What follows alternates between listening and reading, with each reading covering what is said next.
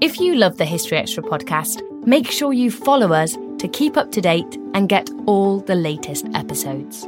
Thanks for your support, and I do hope you enjoy this episode. At IKEA, your dream home is a blue bag away. No matter the size of your space or budget, we've got everything you need to turn your dreams into reality. And now with new lower prices on hundreds of our most popular products, bringing the dream home is even easier. Like the Grey Strandham wing chair was $369, now $299.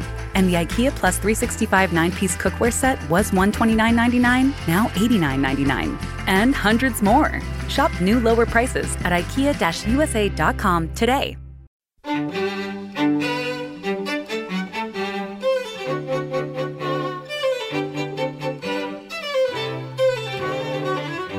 Hello and welcome to the History Extra podcast from BBC History Magazine, Britain's best-selling history magazine.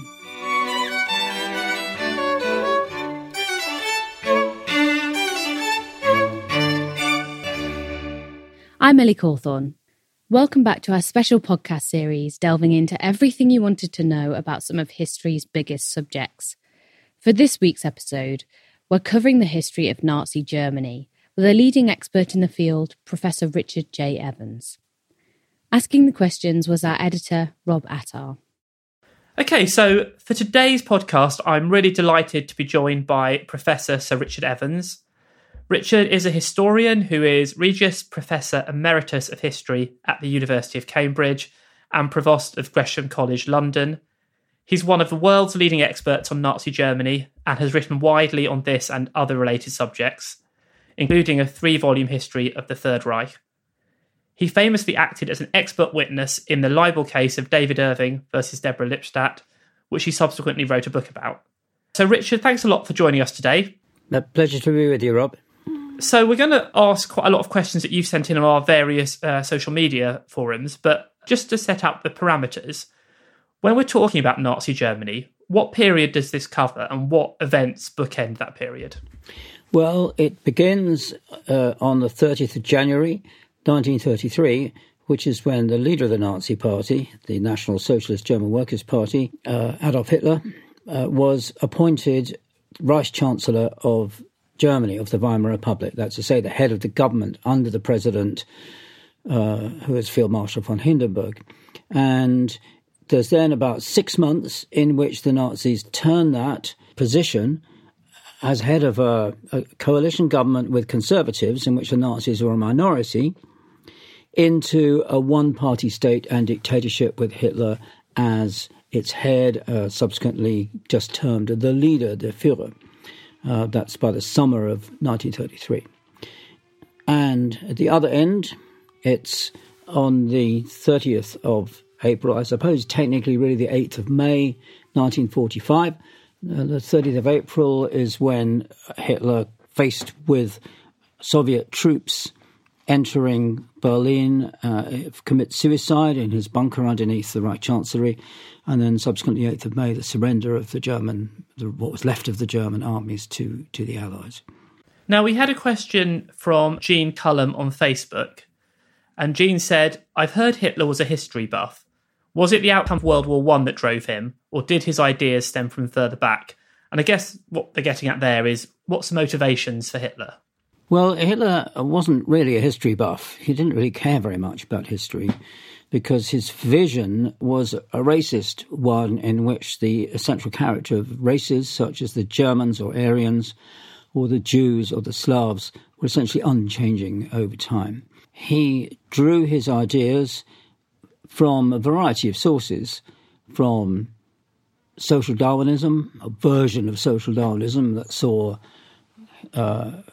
society and international relations as a sort of struggle for races, for the survival of the fittest, from the idea of racism, and social Darwinism is sort of basically British, coming down from Charles Darwin, Arthur de Gobineau, a French theorist who really invented the idea of racial theory, pseudo-scientific idea, from Russian emigres, from the Bolshevik Revolution in 1917, who brought with them the idea that Bolshevism and communism were creations of the Jewish race, from a certain amount of what's called geopolitics, which was invented by an American, and so on. A synthesis of a variety of ideas that essentially saw the world in racial terms and saw violence and struggle as the essence of life, in both domestic in Germany itself and international. He got these ideas really at the end of World War I. This is a kind of terrible, surprising defeat for the Germans. Most Germans thought, particularly after the Spring Offensive of 1918 and the victory over Russia in 1918, that they thought they were going to win. And very late on, actually, the Allies had a superiority in tanks. The American troops are flooding onto the Western Front, and Germany had to admit defeat. And then there was a very harsh peace settlement in which Germany lost territory, lost population, had to pay reparations for the damage the German troops had caused in northern France and southern Belgium, limits on the number of men they could have in their armies, and the amount of equipment and weapons they could have, and so on and so forth. And this came as a terrible shock to Hitler, who had been a soldier on the Western Front, decorated for bravery, just an ordinary soldier. And like a number of other former soldiers and younger Germans, he decided that the reason for the defeat was that the government of the Kaiser, who was deposed in 1918, was weak-willed and did not have the will to carry on. The Weimar Republic, which succeeded the Kaiser Germany, was he thought, as a Jewish creation. Democracy was something Jewish. These are all complete fantasies, but it was the First World War that was decisive, including on Hitler's anti-Semitism, his belief that the Jews were to blame for everything bad that had happened. Now, moving on to the Nazis' rise to power, Dave on Twitter got in touch and he wanted to know, given the decline seen for the Nazis in the November election of 1932, do you think that if von Papen hadn't enabled the Hitler cabinet in January, that the Nazis might never have come to power? Well, that, of course, is impossible to answer, really. All sorts of chance occurrences might have intervened. The situation when Hitler was appointed Reich Chancellor on the 30th of January 1933 was that since the onset of the Great Depression, with 35% unemployed, businesses collapsing, banks crashing, and so on in the early 30s, really the Weimar Republic had ceased to function. There's no possibility of getting political agreement or getting a coalition government that had support of the people, or even a majority of the people. And we make it clear how bad the situation was. The Reichstag, the National Parliament, only met just for a few days in 1932. And there were serried ranks of uniformed communists on the one side and uniformed Nazis on the other side, who were just shouting at each other, singing, demonstrating. It was impossible. Democracy was not functioning. So you had basically ruled by decree. Now, the president had the power of ruling by decree in a state of emergency, which he could declare. And the problem was that while Hindenburg, the president, an aged war hero, field marshal, supporter really of the Kaiser's Germany, and the leading people around him, Franz von Papen, an aristocrat, Kurt Schleicher, represented the army, various bankers, various high-ranking civil servants. There's a whole bunch of people around Hindenburg who wanted to break the impasse by dismantling the democratic constitution of the Weimar Republic. But they didn't have a mandate for this, so they were searching for support in electoral terms and in the parliament. And the largest party by July 1932, was the Nazi Party. It didn't have an overall majority, but it did have a mass of supporters who were also in favour of dismantling the democratic system. So from the summer of 1932 to the winter, beginning of 1933, there was a search by Papen, Schleicher, and the others around Hindenburg for a means of getting the Nazis into power, with them controlling, so that they could steer the Nazis and use their mass support to legitimize a government that would introduce an authoritarian system and curb the socialists and the communists. In November 1932, there's small signs of economic recovery just beginning, and the Nazis lose 2 million votes, and they lose some seats in the Reichstag. They're still the largest party. They were in financial difficulties. They were running out of money. The leader of the Nazi Party organization, administration, Gregor Strasser, had resigned because Hitler refused to join a coalition with the Conservatives in any other position except as head of the government.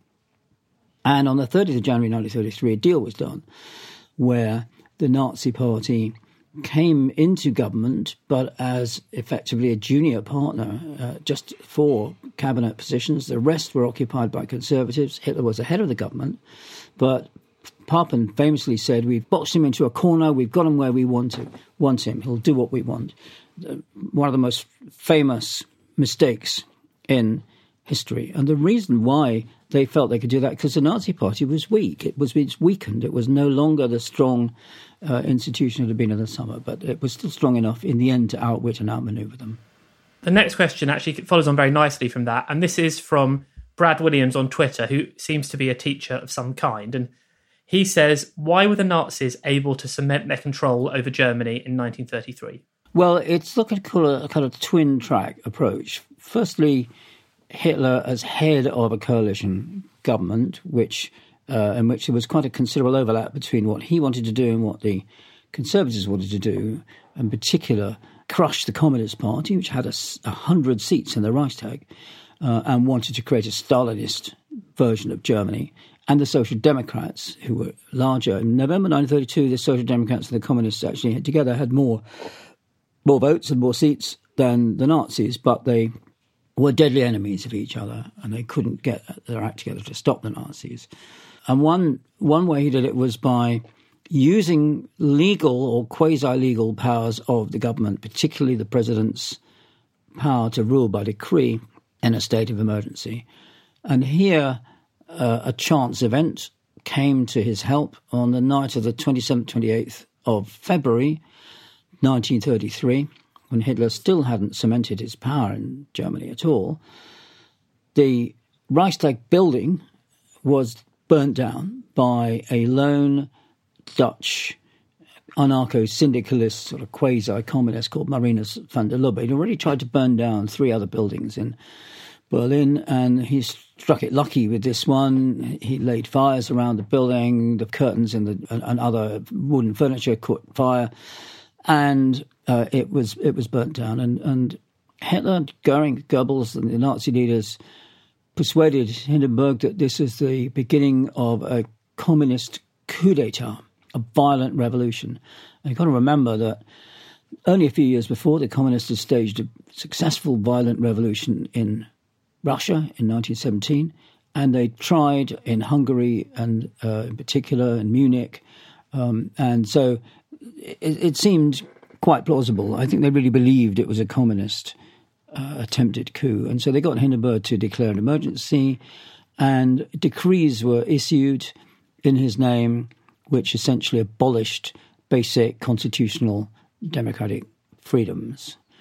That's one stage. And the next stage was that on March the 23rd, the Reichstag convened in the Kroll Opera House, was persuaded by Hitler by a mixture of threats and inducements to vote for an enabling law. What that meant was that the cabinet, Hitler and the ministers, had the power to issue legislation without reference to the president or to the Reichstag. It gave them dictatorial powers.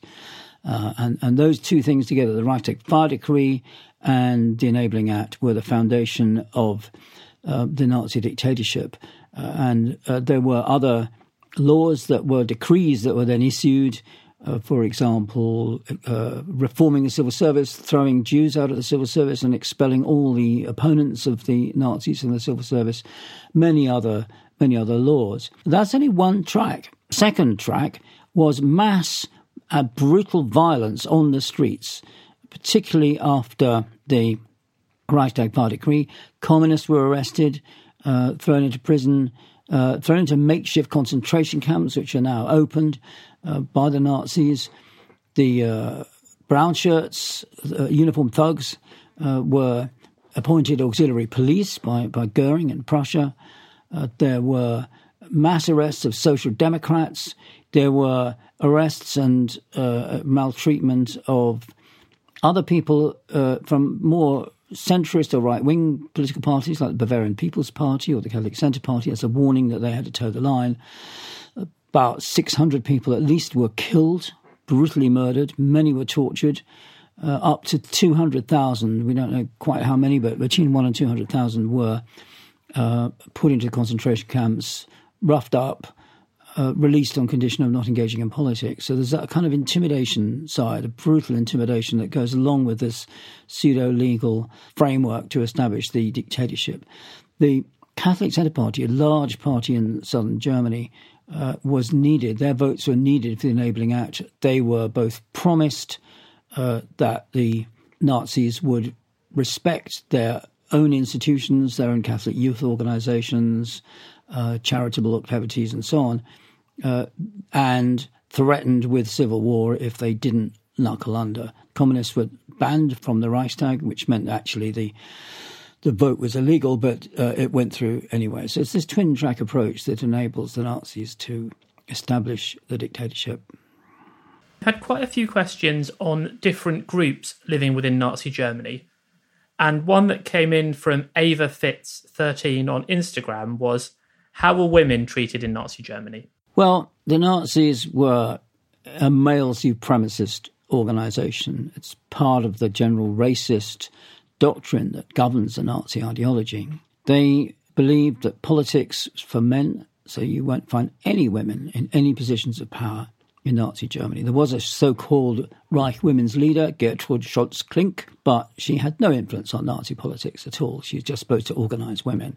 Women were there for supporting their men, breeding, having lots of children, and the Nazis introduced the Mother's Cross. If you had 6 children, you got this decoration and award. If you had 10 children, Hitler became godfather to the 10th child, which had an unfortunate effect that, of course, you had to name the child Adolf if it was a male. I actually knew a man who was in that position. His Catholic family in Bavaria. He was the 10th child. He was Adolf, and the family were appalled, and so they gave him a middle name, which is the most Catholic name they could think of, which was Maria. So he was Adolf Maria, poor man. So women were organised in the Reich Women's Organisation, and they had to do things like make clothes for the troops and organise supplies and welfare and that kind of thing. But they were shut out of politics altogether. Women had the vote, of course, from 1918, and Hitler did not abolish that. But in Nazi elections, there's only one list of candidates. You have no choice as to whom to vote. And in referenda, which were quite a few in Nazi Germany, again, there were kind of lobby fodder, basically. There were just women, as with men, just had to vote for the party and its policies. Then a question that comes up a lot in popular search queries is, what was life like for children in Nazi Germany?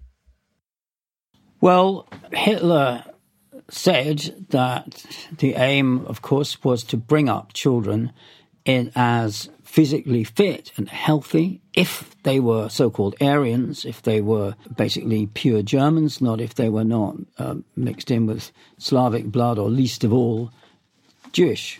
So for non-Jewish, non-Slavic, non-foreign-born German kids, they had to enroll legally, but by the time of the Second World War, they were obliged to enroll in the Hitler Youth or the League of German Girls, which is a kind of preparation for war, essentially. So from very early age, they had to wear uniforms. As soon as they got into school, every day began singing Nazi anthems, saluting the Nazi flag. They had to go on lots of camps, expeditions.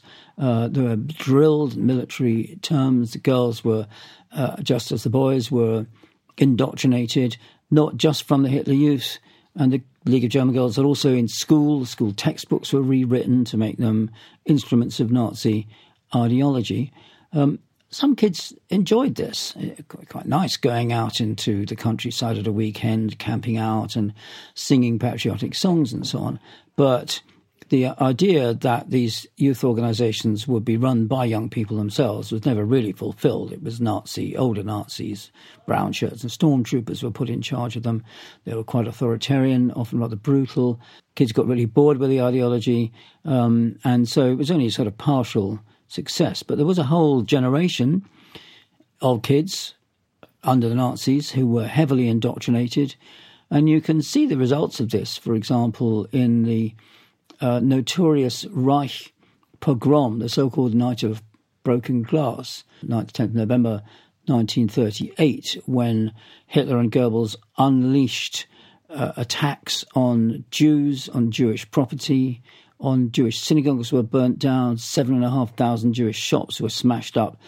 And you find it's the young who take part in this. They join in the destruction. Not all of them, of course, but there were a lot of young people, a lot of kids even, who were smashed windows and helped beat up Jews on the streets and in their houses. And older people whose ideas had been formed before 1933 tended to look on in horror, either in sympathy with the Jewish victims or in appalled shock at the destruction of property.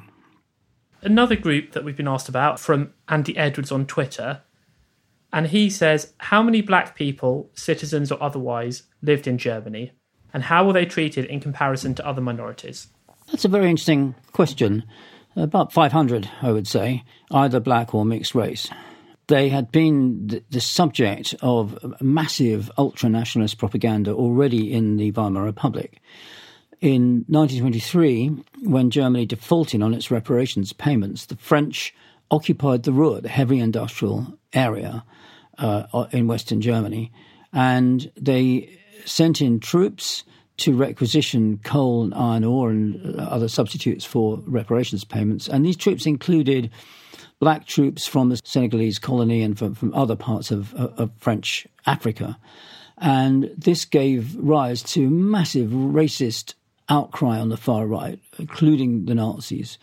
And when it came to 1933, the Nazi regime was set up. These 500 or so black and mixed race Germans were said to be Rhineland bastards, in other words, alleged to be the offspring of rapes carried out on German women by these Senegalese Cameroonian troops.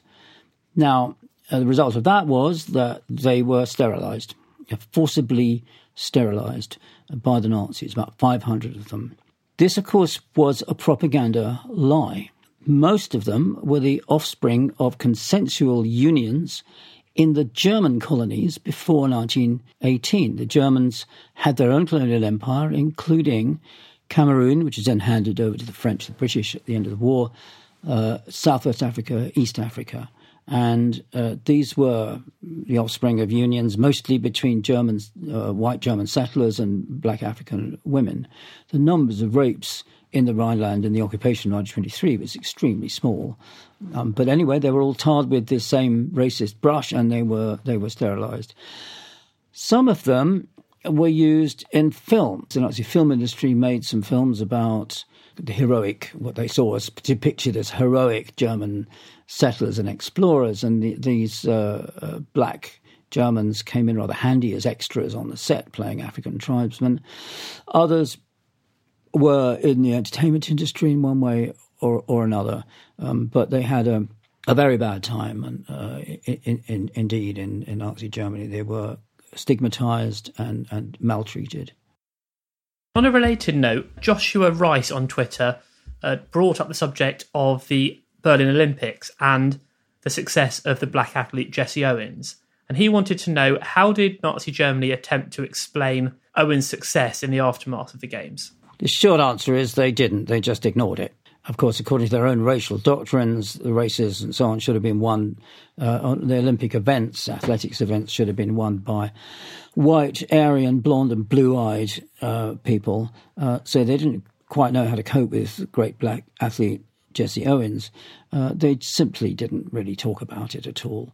And, of course, the media in Nazi Germany were totally controlled by the propaganda ministry under Joseph Goebbels. There's a kind of legend that Hitler walked out, as it were, and refused to shake Owens' hand and so on when he won. But that is a legend because, of course, the Olympic Games in Berlin, which had been decided well before the Nazis came to power, were run by the International Olympic Committee, and the head of state does not really have a role. So Hitler shouldn't have congratulated, or one wasn't his place to congratulate or shake the hand of victors in the events. Onto another minority group within Germany, and a popular search question is, how were the Jewish people persecuted in Nazi Germany?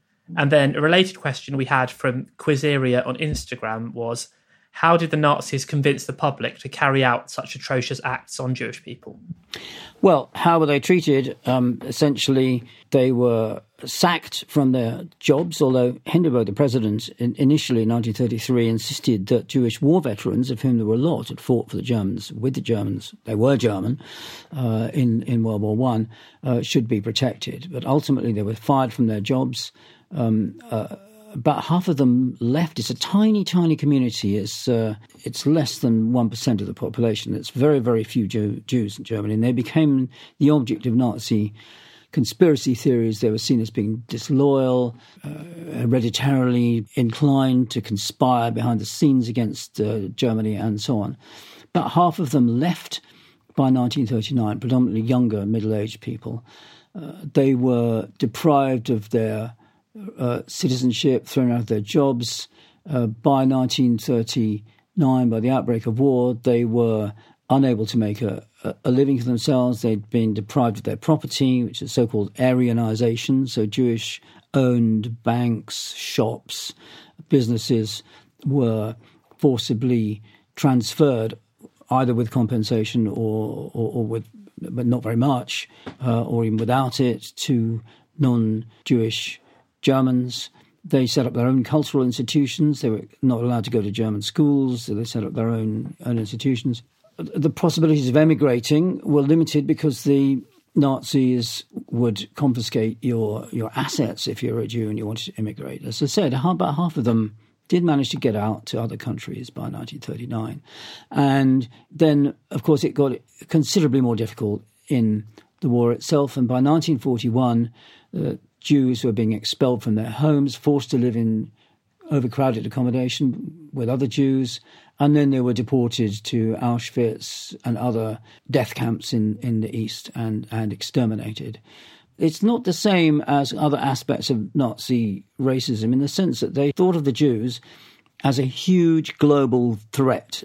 All Jews everywhere, no matter what they did or who they were going to try and destroy Germany. It's a total paranoid fantasy with no basis in reality at all. But that's what drove the Nazi extermination campaign. I've forgotten the other question. So the second part was, how did the Nazis convince the public to carry out such atrocious acts on Jews? Yes, well, the answer to that is you should never think of the German public as a single entity. It's extremely diverse and divided by religion, by class, by region, and also divided into active Nazis, members of the party, members of the SS and the SA, and the armed forces on the one hand, and you might call the sort of the more passive public on the other. So we know a lot about how people felt because the Nazis had continual reports from a very local basis, and also the Social Democrats had secret reports smuggled out to their headquarters in exile about what people were saying and thinking. So there is support. Some people buy in to the Nazi view that the German Jews and then later other European Jews are a huge threat and should be exterminated. But a lot of Germans, particularly in the Catholic South, felt that this was wrong. And you find records of when Jews had been taken away from towns in South Germany and put on trains, taken away in public, taken to the east. You find records of people saying this is wrong. These are people just like us. They shouldn't be doing this. But they felt powerless to do anything about it. And then later on, when the bombing campaigns, the strategic bombing offensive, which began from 1942, early 43, to destroy German cities, Joseph Goebbels tried to persuade Germans that this was steered from behind the scenes by the Jews in revenge for what the Nazis tacitly admitted they'd been doing to them. And again, when Goebbels tried to publicise atrocities committed by the Red Army in 1944, when it was invading eastern parts of Germany, you find records of people, again, particularly in Catholic towns in the south, saying, well, we should have expected this, as what we've done to the Jews. We can't be too outraged by it. The atrocities are real, but people felt that this is just a revenge by the Jews, like the bombing. Now that shows that lots of people bought into the idea that it was the Jews behind the Allied war efforts, ridiculously behind Stalin and Churchill and Roosevelt. So to that extent, the huge propaganda apparatus of Goebbels had scored a success. But on the other hand, it didn't have the effect he wanted, which is to make people angry and more determined to resist. So it's really the effect of years of indoctrination in the schools, in the youth, in the army, and jobs, in huge organisations like the Labour Front and the Nazi Party, and of course all the controlled, orchestrated media, newsreels, cinema, magazines, newspapers, radio, all of those things had been blasting out anti-Jewish propaganda from 1933 onwards. It had some success, but you shouldn't assume that all Germans supported it, and there were some small groups who tried secretly to help Jews. You can see the contrast from 1933 itself, the early stages of the Nazi regime. They tried on the 1st of April 1933 to have a nationwide boycott of Jewish-owned shops, and massive numbers of Germans objected to this. They said, why should we not go into these shops? We've always been to them. They sell good products. They're reasonably cheap. We know the owner. So it wasn't the case that the Nazis tapped into a mass of pre-existing extreme anti-Jewish sentiment. Still to come on the History Extra podcast. So it was well known. You weren't supposed to talk about it, but people knew. And the claims that many, many Germans made after the end of the war that they had known nothing were basically lies.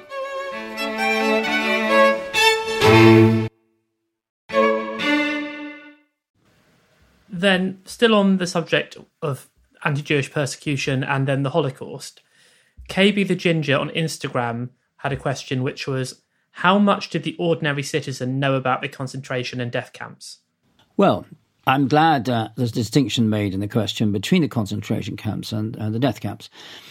To begin with the concentration camps, as I said, they were opened up in the course of the Nazi seizure of power in 1933. They were for the enemies of the Nazis. They were for socialists and communists and some others. Very quickly in 1933, the task of prosecuting and imprisoning these enemies of Nazism was handed over by various decrees establishing new treason laws to the regular police, the courts and the state prisons and penitentiaries. So the number of people who were put in the concentration camps fell very rapidly until it's only about 4,000 by 1935. In that time, you have 23,000 people, prisoners in state prisons, who are explicitly designated political prisoners, and there are presumably many more. So the concentration camps acquired a new function in 37, 38 really, which was to house so-called asocials, petty criminals, the so-called work-shy, vagrants, and others. And then again it changed during the war, so it became places for putting slave labourers and forced labourers into. And that's when they expanded in number and size, absolutely huge. About over 700,000 people, overwhelmingly slave labourers, were in them by the beginning of 1945. So the concentration camps change. They are a kind of open secret. So you can see plenty of newspaper and magazine stories in 1933 featuring pictures of concentration camps and the inmates in them. And that has a kind of dual function. It's saying, look, this is what's happened to these communists. We're dealing with the communists. And that appealed to people who wanted the communist movement suppressed. But it also says, watch out, because if you misbehave yourself, if you oppose what we're doing, that's where you will end up as well. So it has a dual function. There's both approval, particularly in the middle classes, particularly when kind of vagrants and ne'er-do-wells are put in the camps in the mid to late 30s. But there's also a certain amount of fear and apprehension as well. And then there are other groups. So if you take homosexual men, that is, homosexuality was illegal under the German Criminal Code from 1871. The Nazis, particularly Himmler, was rather obsessed with this. They basically redefined homosexuality so that previously it had only been homosexual acts involving penetration. After Himmler got his hands on the criminal code and changed it, homosexuality was just any kind of demonstration of affection of a sexual nature between men. So increasingly, when homosexuals were arrested or put into prisons and penitentiaries, relatively short sentences. When they were released, the Gestapo were waiting outside and carted them off to concentration camps where they were extremely badly treated. So the public were aware of the concentration camps and they kind of got the message that the Nazis were cleaning the country up, as it were, but on the other hand, also, of course, a lot of Social Democrats in particular who were put into the camps in 1933 were mayors of local towns, government officials, people like that. The extermination camps are a different matter. Now, these are opened during the war, essentially from late 1941 and early 1942, for the purpose of exterminating by gassing in closed chambers or closed vans, Jews. And there was a so-called action, the Reinhard Action, named after Reinhard Heydrich, this top SS guy who'd been assassinated in Czechoslovakia in early 1942. Treblinka, Sobibor, Belzec, and they existed purely for the purpose of killing people. The Jews were arrested, taken there by train, and marched off straight into the gas chambers where they were murdered. That also many Jews were also killed by SS forces, police forces behind the Eastern Front into pits. A lot of them were put into ghettos before they were transported to the death camps and lived in conditions which had an extremely high death rate. They were malnourished, diseased, no attempt was made to give them decent human living conditions. Auschwitz is famous, I think, for two reasons. Three. Let's say Auschwitz is famous for three reasons. One is a very large camp, and two, a lot of people from all over Europe were taken there, whereas the extermination camps like Treblinka were mainly almost entirely for Eastern Europeans. And thirdly, it was mixed. So there were three camps at Auschwitz. There was a labour camp, a particular factory, which was at Monowes, and it was a kind of a synthetic rubber factory run by IG Farben. Then there was the main camp, Auschwitz I, where inmates are kept and marched out on work details and so on. And the third one was Auschwitz-Birkenau. That was an extermination camp. So whereas at Treblinka and the other extermination camps, hardly anybody survived who was taken there to be killed, just a handful, literally. In Auschwitz, there were thousands of people who were registered, lived in the main camp and knew what was going on in the extermination facility. Now, was this well known? Well, it wasn't supposed to be well known, but the Nazis didn't go to too much trouble to keep it quiet. So you have, particularly because they're all located all these camps located in occupied Eastern Europe, soldiers would be returned on leave from the front and tell stories about the mass murders. It became known to the Allies by 1942, and the extermination program really got into full swing. And in December 1942, the Allies issued a statement which they had printed in thousands of copies and dropped from aeroplanes over Germany, condemning the extermination of the Jews and promising that justice would catch up with the perpetrators. So it was well known. You weren't supposed to talk about it, but people knew. And the claims that many, many Germans made after the end of the war that they had known nothing were basically lies. Now, an interesting question came in from Chris Packham, who many listeners will know as one of Britain's best-known wildlife experts and broadcasters. And Chris wrote on Twitter, "I'd like to know the actual number of high-ranking Nazis who really organised the regime and orchestrated its horrors. I've always harboured a notion that it was relatively few, a cadre of very evil and horrifically manipulative and unfortunately smart individuals." Well, it's usually thought there are about 300,000 Nazis who are actively involved in the extermination program, the Jews. But of course, complicity in the various atrocities that the Nazi regime committed went much further down the social scale and political scale. It depends how much power you think people... I mean, how much power did you have to wield in order to qualify for being regarded as one of the regime's leaders, as it were? Here it's a relatively small number, but you've got government ministers, you've got judges, you've got industrialists, employers, you have the SS, you have the brown shirts, the SA, you have the party itself, you have regional administrators. And you can see this partly in the war crimes trials at the end of the war. We know that the Allies put on trial the major war criminals, people surviving Nazis like Goering, for example, or Ribbentrop. But there were many other trials, both those carried out by the Americans, or the so-called judges' trial of judges who condemned people to death. There's something like 16,000 executions sanctioned by the judges in the Nazi regime, of generals, of industrialists, of the SS, task forces. There are a whole string of other trials that go on to the end of the 1940s. And then you have trials which took place in the countries where crimes have been committed. You have thousands of trials. In Poland, for example, recreated after the war, you have thousands of trials in Italy, in France, Belgium, Denmark, all the occupied countries. Nazis in their thousands were put on trial. So that includes also very junior Nazis like SS camp guards. Over 1,000 of them were put on trial in Dachau after the end of the war.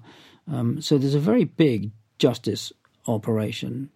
As for those who were actively responsible for shaping and framing policy, this has been a question of debate amongst historians for a long time, because Hitler wasn't one of those national leaders like Bismarck who sat at a desk and formulated detailed policy all the time and read his briefs and so on. He was very much a man who acted on the hoof, issued commands verbally, and had control where he wanted to control. His word was law. Nobody ever objected to what he said. But a lot of the time, Nazi officials had to work out what he would want in the absence of any firm and detailed policy, particularly in areas like the economy. I mean, he would just say to the economic experts, right, get me these guns, produce these ships, all of this kind of thing. And he left the details of how to pay for it to them. So it's quite a complicated picture with very different levels and degrees of responsibility. And then moving on to the idea of popular support for the Nazis, we had a question from King of Conkers on Instagram, who says, did most German citizens fear the Nazis or simply acquiesce? I think the answer is both, really. Depends who you were. So, as I said, the socialists and communists actually got more votes in November 1932 than the Nazis did, if you put them both together. And so the Nazis targeted them. They kept a very close eye on former activists for these parties. They had what were called block wardens. So in every city, every town, every street block was looked after by an active Nazi. And in working class areas with high degrees of support for the communists and socialists, the Nazis put in middle class, lower middle class Nazi party members who had no love for the socialists, and made sure that if there was any resistance movement, secret meetings in flats and so on, they'd be found out and punished. People had to put up their flags on Hitler's birthday. So there's a lot of coercion. The numbers of people in prison shoots up in the Nazi period. The concentration camps I've talked about. So there's a lot of fear, but also at the same time, there's a lot of acquiescence. Most people wanted a quiet life.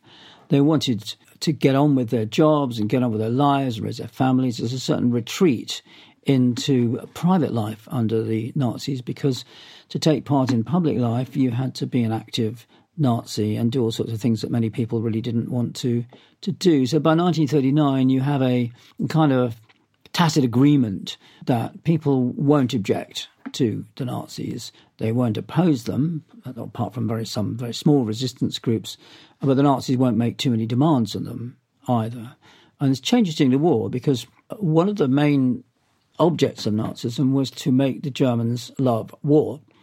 And the great majority of Germans didn't. They'd been through the First World War and they saw the death and destruction. They didn't want that repeated. So Nazi foreign policy was very successful, not least because it made Germany great again, as it were, without very much bloodshed. So the great foreign policy triumphs, remilitarization of the Rhineland, annexation of Austria, the Anschluss, annexation and destruction of Czechoslovakia, and the victories over Poland and then France and Western European countries, they're all achieved very quickly at a minimal cost and made the Nazis incredibly popular. Probably in 1940 is the height of their popularity. But after that, then, as the war became more destructive and claimed more lives and so on, people began to lose faith in the Nazis. So it's a complicated sort of picture, really, of how German people reacted to the Nazis. They I think, appreciated them for restoring the economy, though a lot of that was done by a kind of statistical manipulation and trickery and so on. But ironically, there's a lot of appreciation of the Nazis' restoration of law and order, even though in the late years of the Weimar Republic, a lot of the disruption of law and order on the streets had been caused by the Nazis. They didn't like their attacks on religion, particularly Catholics. Did not at all like the Nazis' attempt to curb the Catholic Church and bring it under Nazi control. They didn't particularly like Nazi education system. There are a number of aspects of the regime which are also unpopular. So it's a very mixed picture. And then moving on to the war itself, we had a question from Richard Goldstein on Twitter, and he said, what does Professor Evans think of Timothy Snyder's theory that Hitler's project was essentially one of colonisation, with Ukraine as a primary object for land and resources? And I guess the deeper question here is, what exactly were the Nazis looking for within the Second World War? Well, I'm not sure that's all that Tim Snyder is saying, but it is right that Hitler's initial prime objective was to colonize Ukraine, parts of Belarus, Russia, and the breadbasket of Europe. He wanted to control food supplies from the areas because in the First World War, which remember he'd fought in himself and experienced, the Allied blockade successfully cut off food supplies from Germany. And Germany is a country that depends on food imports to feed its people. And so over 500,000 Germans died of malnutrition, starvation and associated diseases in the First World War. And this also, he thought, weakened the morale of the troops at the front, who were worried by the privations endured by their loved ones. And, of course, it affected supplies for the troops as well. So if you conquered and colonized Eastern Europe, you could get the food supplies. And this involved a horrendous policy called the General Plan for the East, which envisaged during the war the extermination by disease and by malnutrition and the expulsion from their farms and homes of between 30 million and 45 million so-called Slavs, including the Baltic nations like Estonia, Latvia, and Lithuania, including Poland. These were to be exterminated and replaced by big German farms which would generate these food supplies. So all of that is correct. In fact, interestingly, agriculture in these areas had been part of the Soviet system of agriculture with large collective farms, and the Nazis didn't propose to dismantle those. They wanted to keep these large farming units. But of course, Nazi policy aimed at far more than that. This was to be the basis then for the conquest of Europe in a sustained war ultimately, indeed, the launching pad for a war on America and on the British Empire, a kind of vast megalomania which had no chance of success. Taking the story to the end of the war, Gareth Rees-Collins on Twitter asked, by the end of the war and even into the post-war, what level of support still existed towards the Nazi cause among German citizens?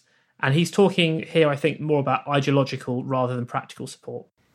Well, it's interesting that the First World War, where the Allies did not occupy Germany except for a kind of rather superficial occupation of parts of the Rhineland for 10 years or so, and the French occupation of the Ruhr in 1923.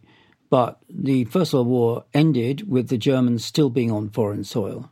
And so there was a feeling amongst many Germans, not all Germans, but many Germans, that Germany had not really lost the war, and outrage at the peace settlement. And so when Germans in the 1920s talked about peacetime, they talked about the years before 1914. There was an idea, really, it was quite widespread, that the war was unfinished business. Now, this is not the case at all in 1945. First of all, Allied troops, so Americans, British Imperial troops, Soviet Union, the Red Army, the Free French, occupied Germany. Germany was divided into 4 zones of occupation. Germany lost its sovereignty for a while, and the controls exerted by the occupying forces on any kind of sign of a resurgence of Nazism were very, very tight. But in a way, that wasn't necessary, because it was quite clear that Nazism had lost. Germany's cities were in ruins. The leading Nazis had committed suicide, and then they were put on trial. There was a massive publicity in the war crimes trials of the crimes of Nazism. And above all, Hitler was dead. So if you go around, if you look at pictures of German graveyards where German soldiers in the war are buried, it's usually died fighting for Führer and fatherland. So while there was a lot of national consciousness, even national pride, during the war, people, soldiers, their families also conceived of themselves as fighting for Hitler. With Hitler dead, there was nothing left to fight for. So there's no resistance. There's a resistance in every country that the Nazis occupied, but there's no German resistance to the occupation by the Allies. There is no resurgence of Nazism. The 1 or 2 neo-Nazi movements begin to emerge in West Germany in the 1950s. They're very quickly outlawed and crushed. And it's a comprehensive defeat. Now, a question that we had in from the Mogo on Twitter, which is quite a broad one, and I don't know whether you'll be able to answer this in the time we have, but it's, what in your mind are the most topical, controversial areas of historiography surrounding Nazi Germany? Well, debates move on. Fashions in historiography and history writing and research change and so on. At the moment, there's a debate, which I think may be dying down a bit, as to how far the mass of Germans supported what the Nazis called the Volksgemeinschaft, a national or racial community. They claimed to abolish social distinctions, to abolish class, to get rid of class consciousness, and to create a working community of all Germans in which all Germans essentially supported the regime. Other historians, including myself, are rather sceptical of this and look at this as rather a kind of propaganda exercise. So that's one debate. Also, most recently, there's been what's called perpetrator research, Täterforschung. That's an ongoing area of interest where historians are looking into the motivations, ideological formation of leading or significant supporters and executors of the regime.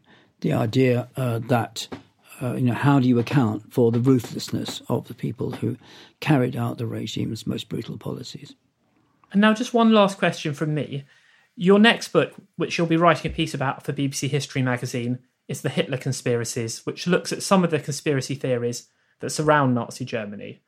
I wonder, as a bit of a taster for that book, if you could tell us a little bit about why you think the Nazis are such fertile ground for these kinds of theories. Well, the book's study of conspiracy theories comes out of a research project I and a number of others were working on for the Leverhulme Trust. I take 5 conspiracy theories that are associated with or about Hitler and the Nazis.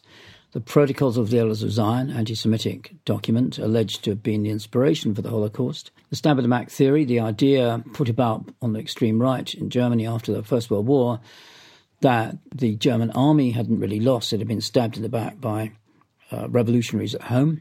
The Reichstag fire, where there's a lot of conspiracy theories alleging that the Nazis themselves started the fire. The flight of Rudolf Hess, where again there's a large literature claiming that he didn't fly to Scotland with his so-called peace terms in 1941 on his own, but it must have been authorised by Hitler, or perhaps he was enticed over by the secret services. There was possibly a peace party in Britain that had wanted to topple Churchill. And finally, the idea that Hitler didn't die in the bunker in 1945 but escaped to Argentina. Which is a very fertile source of conspiracy theories. And I both use the idea of conspiracy theory, how conspiracy theories work, how they're structured, how they try and present what their idea of evidence to look at these 5 areas together, and which gives some very interesting results, actually. And also then to look at these particular areas and see what light they cast on the structure of conspiracy theories.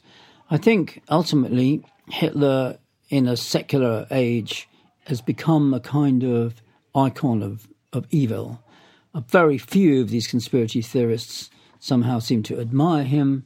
Think, for example, he couldn't possibly have ignominiously shot himself in the bunker in 1945, but must have outwitted everybody and made his escape. Mostly, though, there's a lot of conspiracy theorising that essentially is fascinated by this figure of Hitler and tries to attach this figure to other kinds of conspiracy theories to give them interest and significance for the public. So you find, for example, in conspiracy theories about Hitler's supposed escape from the bunker, you find various different communities of alternative knowledge, like UFO, flying saucer enthusiasts, or Holocaust deniers, or occultists, and all kinds of different groups sort of use Hitler as an object of their theorising, I think, to gain attention and give significance to what they're doing. So I explore all of these themes. The subtitle of the book is called The Third Reich and the Paranoid Imagination. That was Professor Richard J. Evans. If you found today's podcast interesting, then please do drop us a line with ideas of topics and historians you'd like us to include in the series. You can do that on our social media channels at History Extra. Thanks for listening. This podcast was produced by Ben Hewitt and Jack Bateman. Join us again tomorrow for a discussion about the unexpected history of the Tudors.